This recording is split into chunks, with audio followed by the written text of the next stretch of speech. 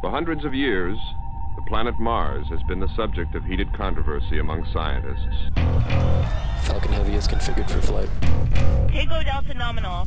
5, 4, 3, 2, main engine start, 0, and liftoff of the Delta rocket with Opportunity. When you look at a planet as one little tiny dot in space, it really isn't representative of what's going on the planet. It's a stretch goal that is so audacious. We are one world, and that we are more connected than we give ourselves credit for a lot of the time. Hello, welcome to We Martians. I'm Jake Robbins. This week, we're on the road in Scottsdale, Arizona, covering our first conference of what might end up being a pretty busy year. We're here at the second annual Women in Space Conference. It's a 2-day interdisciplinary event covering space science, engineering, policy issues, and more. The conference began last year at its inaugural event in Toronto, Ontario, but moved to the Phoenix area this year in an attempt to reach some new audiences. There's plenty of Mars here too. We heard from Micaiah Eustace on her experiences conducting analogs for the Mars Society's Desert Research Station in Utah. We heard from Ali Rutledge reporting her results studying glaciers and how they might be a source of silica that could be a player in the landforms we see on Mars. And we heard from Sarah Lamb, who showed us a cleverly simple science communication technique, building a one-to-one string model of curiosity that not only showcases the size of our favorite Mars rover, but is small enough for her to carry back to her car in one trip. Now, one particular talk that captured my attention was some work by Malika Sarma, a PhD candidate from the University of Notre Dame, studying how our bodies respond to expeditions away from home. I asked her to tell us a little bit more about it. All right, Malika, so we listened to your talk today, which was excellent, by the way. Thank you. Very engaging. I'm a big fan of analogs, and I wanted just to maybe share some of the work you're doing because I thought it was really important. So maybe could you just walk us through what you did and what kind of questions you were trying to answer? Yeah, absolutely. So like I talked about in just a moment ago, we are trying to get humans on Mars by 2035. So we already have rovers on Mars, we have robots on Mars, but we want humans. We want boots on the ground. We want people there. There are a lot of people out there that are studying how to get the robotics there, what samples we need to be collecting, but my job, what I'm looking to study is how do we keep humans healthy and performing on the way to Mars and back, and what's happening to their bodies. So that's kind of the big question I was asking, and I started looking at analog environments. There are tons and tons of analogs out there. There's a quote about models, not all models are bad. Every model is bad, but some are useful. Some are useful, yeah, it's a great quote. So that's kind of how I'm approaching this. This is one of the many models that we can be using to try and look at what's happening, acclimation, adaptation, what's happening to a human body. So I worked with the National Outdoor Leadership School, NOLS. They are a really amazing school based out in Lander, Wyoming.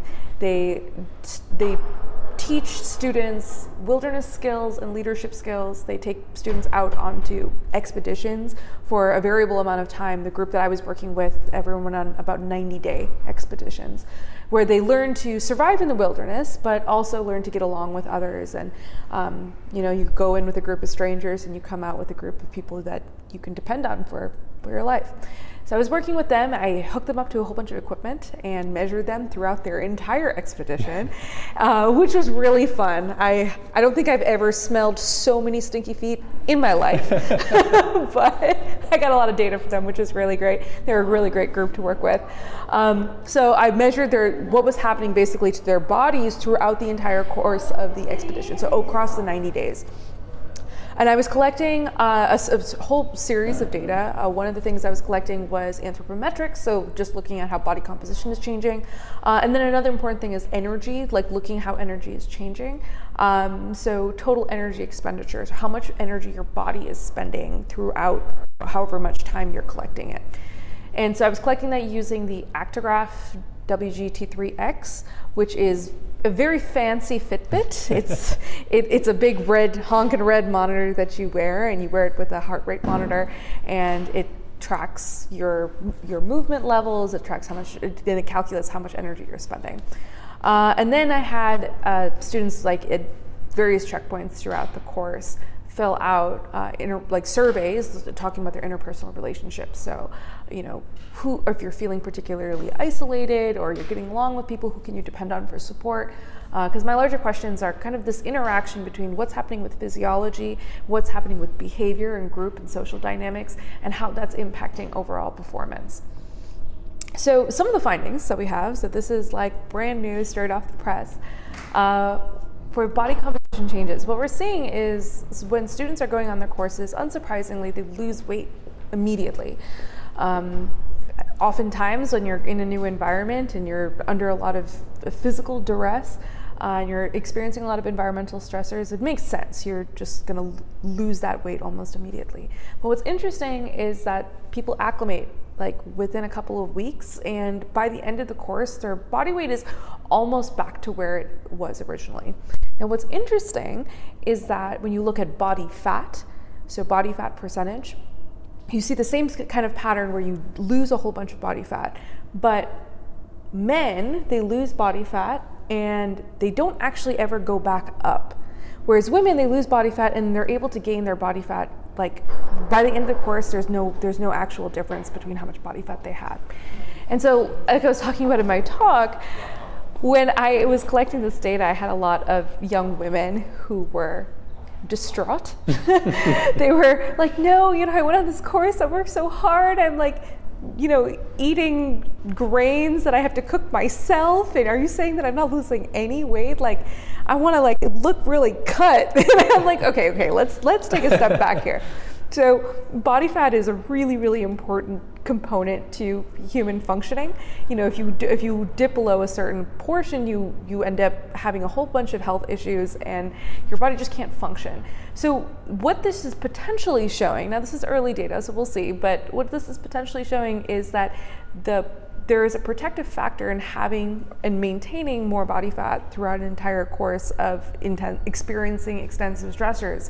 And it may be potentially women are better equipped to deal with that because they're able to kind of bounce back up. Now, like the science behind it, I come from a hormone background. I work in a neuroendocrine lab, and there is reason to believe that because female bodies because of reproductive capabilities, female bodies have a little bit more extra stores when it comes to body fat. Sure. That might be a contributing factor, but reproduction is such a tiny part of human function. Mm-hmm. So when we're thinking about how humans are actually surviving and potentially thriving in extreme environments, we have to kind of look at all of these big picture items. So maybe evolutionary speaking, like the evolutionary history means that because of reproductive capabilities from back when, that's why we have it. But how is that affecting things now when reproduction is not really even on the table when you have explorers kind of going out? So those are some of our preliminary findings. It'll be exciting to see what we're coming up next. The next set of analyses will be actually looking at hormone data. So we have changes in testosterone and changes in cortisol that, fingers crossed, will get analyzed in the lab really soon. And that's important because you can actually use those to make changes to yourself during a flight. Yes, exactly. So if we can, there's already a whole bunch of various biomarker kind of tracking that's happening with current astronauts. And so anything we want to make sure that whatever we're doing is as non-invasive as possible because our astronauts are already doing a whole bunch. So we really don't want to have them pulling out blood or taking a huge amount of time out of their schedules to do a whole bunch of tests. So the nice thing about hormones is that you can get short-term hormones from saliva, you can get long-term hormones from anything that collects keratin. So actually part of my study is we collected long-term levels of cortisol from fingernails, which was really fun because I was traveling with bags of fingernails. This is not weird. I hope no one pulls me over. I have all these fingernails in my backpack. It's fine. Everything is fine. But it's a really great non-invasive way to kind of look at hormone levels. So I guess the hill that I stand on is, we as scientists tend to kind of dig in onto our own very specific field. This one thing is the answer. And I really don't think that there ever is just one thing, and that it's looking in the intersections, looking at the connections between different systems. That's where the answer is. So my work is, I want to look at how physiology and the various systems within human physiology impact with social behavior, how that impacts with, how we do our training, how we run our operations, and how that all of these different things kind of combined creates the outcomes that we're looking for. And so if we want to keep, again, going back to the very, very basic, we want to keep people alive. Like, that is our job. We got to make sure, it doesn't matter if we can get a whole bunch of humans to Mars and back, if we can't keep them alive the entire time, then it kind of defeats the purpose. Yeah. So what do we need to be looking at? How can we be as prepared as possible so we can look at what's happening to all these systems, how they're acclimating, how they're changing, and when our astronauts need resources, like, that we're ready and prepared to offer it to them. Now, you heard Malika suggest that the answers to the challenges of space travel were interdisciplinary, which is to say spanning a number of different fields and areas of study. It's an idea that clearly rang true with the conference organizers. The event was structured in short blocks with common topics, but that quickly bounced back and forth between different fields of study. And since the conference was single track, it kept everyone generally in the same room. This meant there was a diverse set of perspectives on each result. Engineers listened to science talks, scientists listened to policy talks. It was obvious from the questions that this paid off. Ideas cross-pollinated and people learned. But most importantly, woven in between the discussions about data sets and the conversations about careers was a layer of social issues affecting space and the people working in it. In one session, panelists discussed space careers beyond academia, and in another, work-life balance. There was a panel dealing with harassment in STEM, which offered a chance for attendees to share experiences, offer support, and strategize action plans to make the STEM world safer and more inclusive. I asked the organizers, Sarah Mazrui, as well as past guest and friend of the show, Tanya Harrison, why they structured it in this way and why they decided to organize a conference focused on women at all. The science and engineering that we do isn't separate from the people that we are, and a lot of times at a traditional conference, the discussions revolving around who we are and the issues that we face get pushed to these external, unofficial conversations like at bars or over coffee, and it's not part of the actual conversation. And when it's in those side conversations, it's only the people that are being affected that are there. So putting it in the front and center of the rest of the conference program where people are there and a larger audience gets to listen to it gives us a better chance at vocalizing the problems and hopefully coming up with some answers and solutions to them.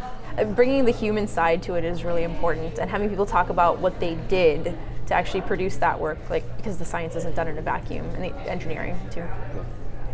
Also, sort of change the perspective of what a conference in our field looks like. So having women and non-binary folks, people from marginalized groups, giving keynote talks, sitting on panels, things that we don't see too often. So trying to make that the normal. When we tried to put together our keynotes, and it was surprisingly not very difficult to find incredibly talented, accomplished women of every race. It wasn't very hard to do. And we had social scientists, we had policy people, we had scientists, we had engineers, astronomers. All you have to do is look, they're all out there. There's no excuse to have panels or keynotes that are all from one race or one gender. It's really easy to just just open up your horizons and look beyond that pigeonhole of what you're looking at, usually for keynotes and panelists. So why do we as Martians care about this? What specific parts of the exploration of Mars are being affected by this human side of the work being done? There are, of course, many answers to that, but one that stood out to me from this conference involved the broad vision we'll take into deep space with us when humans finally venture outward. Jennifer Greer is a senior scientist and senior education and communications specialist at the Planetary Science Institute in Tucson. She presented a paper called Space Ethics and Our Expanding Vision for Exploration. The topic is one that I think about a lot. Why do we want to go to Mars? And when we do, what will it look like? Beyond the technical details of which rocket or spaceship will go, who's going to go? What nations or agencies will participate, and what will each of their roles be? Will it be like Apollo, or will it be something different and new? The latter seems more likely to me, not only because, well, Mars is a dramatically different destination, but because we are a half century past the days of the Saturn V and the rather homogeneous group of people it carried to the moon. One passage from her abstract stood out to me, and I want to read it for you. The older, more limited vision for space exploration, and one that is largely still being actualized, is one that builds on the dominant culture's ideas, emphasizes competition, includes little diversity in gender, ability, race, etc., and is one in which the Earth is seen as lesser, i.e., a place to be left or superseded. The more expansive global vision for space exploration is one that builds on all cultures' ideas, emphasizes collaboration, includes all genders, abilities, races, etc., and is one in which our Earth remains our key anchor and home. I knew I had to learn more about this, so I asked Jennifer to explain these ideals in more detail. Jennifer Greer, I heard your presentation today. It was awesome. I've read your abstract. It really, really spoke to me, and I wanted to see if you could maybe expand on some of your ideas here. So maybe just broadly, what is this vision that you've outlined here for space exploration that's broader, expansive, and how is it different from what maybe the traditional view on this is? The vision for space exploration that we've been working with is one that we were essentially stuck with when this first started, largely because our original ideas around space exploration were entirely political. We did not begin, for example, to go into the Apollo program because we were interested in science. That was because of the space race. Yeah. And that was really entirely political. It only became a more expansive endeavor later on in the program. And then they were like, oh, okay, let's send a geologist. Jack Schmitt, was the first geologist who actually went. And that was late in the program. So one of the reasons why we need to take another look at our whole concept of space exploration is because we didn't get a chance to do it when space exploration started. We worked with the paradigms we had at the time. Were built for other things and built for other people, built for us as humans earlier in our history. And a lot of it's no longer useful or valid. Things like old ideas about colonization, old ideas about how we exploit or use resources, old ideas about what does it mean and what gives an endeavor value. And like I said, science wasn't even considered on that list. And a lot of us love science and think that's great, and it's astonishing to us to consider that they did this without even thinking about that first. So we sort of got off on a quick pace without spending too much time on it. Right. And then we've never stopped to take stock of that and rethink about how we wanted to do it in the long term. Yes, and a lot of the people who were originally making that decision they weren't scientists, they weren't educators, they weren't musicians, they weren't artists, they weren't most of our world, they were politicians. And for a lot of reasons, we don't necessarily want them to be making the decisions about why humanity should be in space. You mentioned that word colonize, and this is kind of a very specific detail that seems to come up a lot in conversation. We use that word colonize Mars pretty wantonly. It's written kind of everywhere.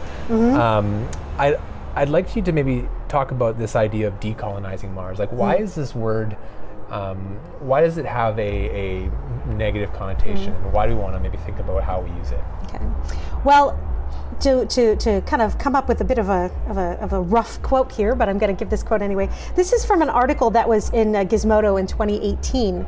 The author is Mandelbaum, and he says, kind of chopping a little piece out here, colonization on our own planet led to the genocide and displacement of cultures and people, economic inequity, and the destruction of environments.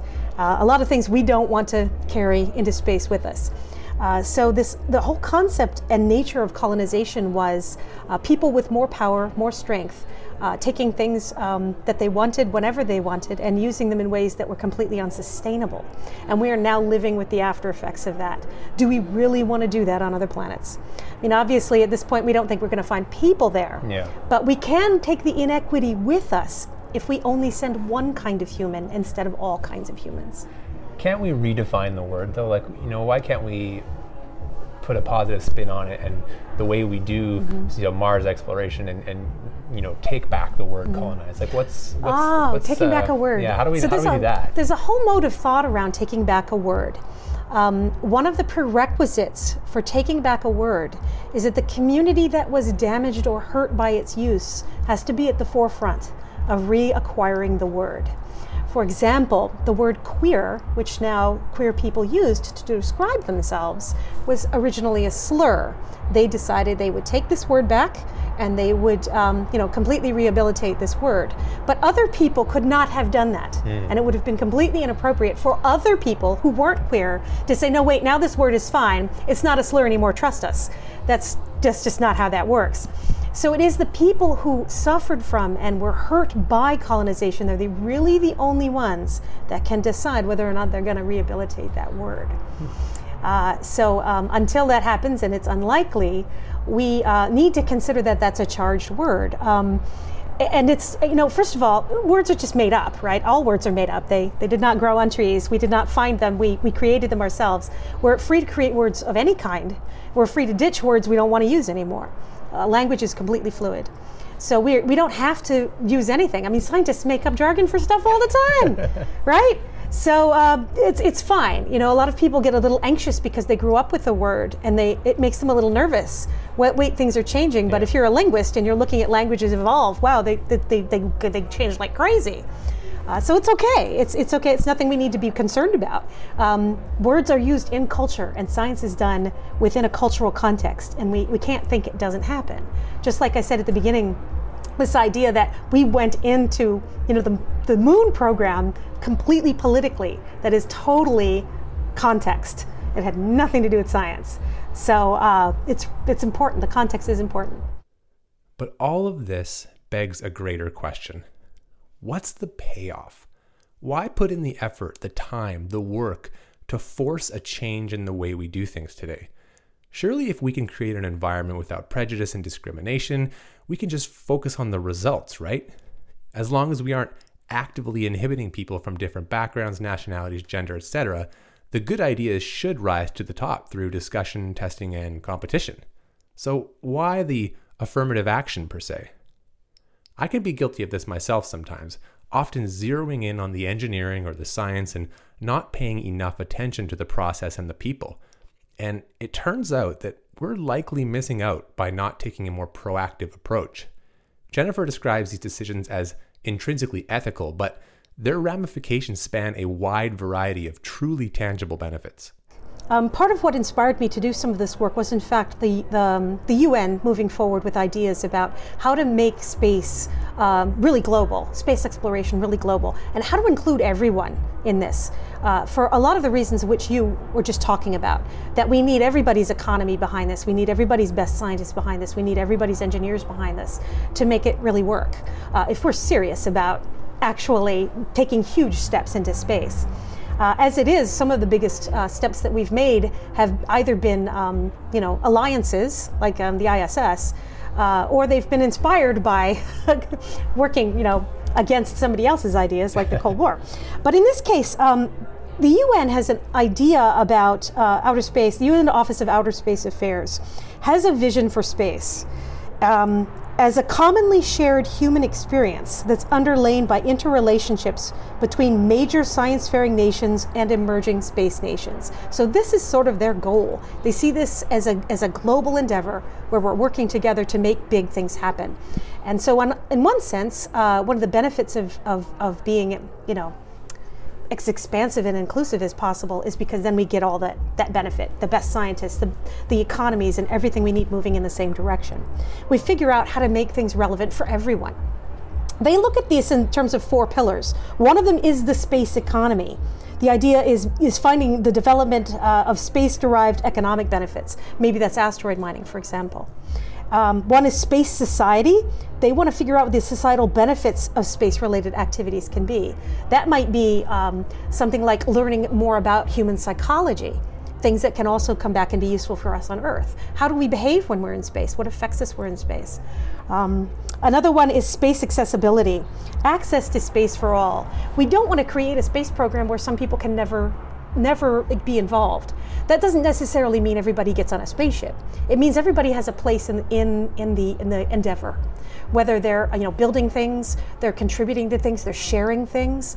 All of those pieces, you can find a place for yourself in that. Everyone can find a place for themselves in that. And the last one is space diplomacy. and building partnerships and strengthening international cooperation and the governance of space activities. And this idea is, of course, maybe we got involved into a lot of things because of political competition. But really what's coming out of it is a lot of peace. Because once you can work together on programs like this, people find common ground. And working on space program with international partners is a great way to smooth all sorts of feathers. Yeah. There's been on more than one occasion where ambassadors sent to other countries have been scientists who've already worked with other scientists there because they know how to talk to each other. And they have a certain value structure that isn't based in political concerns.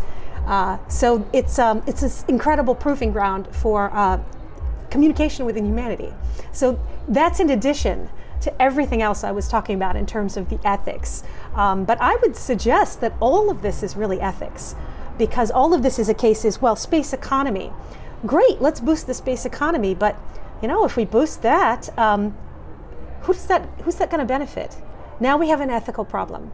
Are we just going to make a small number of very rich people, or are we going to enrich the whole world? Right. So in a sense, while all of these have benefits, they all can have ethical issues. Ideas like Jennifer's are just scratching the surface of a multitude of thought-provoking discussions that I witnessed or partook in at this conference. It was really inspiring to see the honest conversations about real issues affecting real people who are all united in trying to explore our solar system. I, for one, left the conference with a feeling of renewed optimism about the future, and I feel safe in saying others did as well. I asked Tanya and Sarah how they would define success as we moved into the weeks and months after the event. The big thing is going to be the survey results. That we're going to send out a survey to see what people thought about it, how they felt about it. It's usually a good indicator, the feedback that we get, if things worked. Even things that didn't work, it gives us something to think about from now until next year and see how we can improve it. It'd be great to see if people do anything actionable and see if they cite something that they heard or learned or someone that they spoke with at this conference as the impetus for that happening. That would probably be so fantastic. It's like the best thing we could hope for out of this. For me, I took away a new outlook on this field that I've been endeavoring to understand and share with all of you over the last 3 years. I've come to not only understand the challenges and roadblocks that get in the way of the work we all love, but I left with ideas and tools on how to overcome them. The space community is more than just the projects, the missions, the spacecraft, and the data. It's the people. And when people come together, it can be messy and difficult and fraught with complication, but in the end it's worth it, and if we work together and hold each other up. Exploring Mars today is one of the most complicated pursuits humans are doing, and when we eventually send people, it's only going to get harder. If we want to be successful, we're going to need the best people, the best ideas, and the best tools possible. We can't afford to lose any talent, so while my own influence may be small, I'll be doing the most that I can to ensure no one is left behind.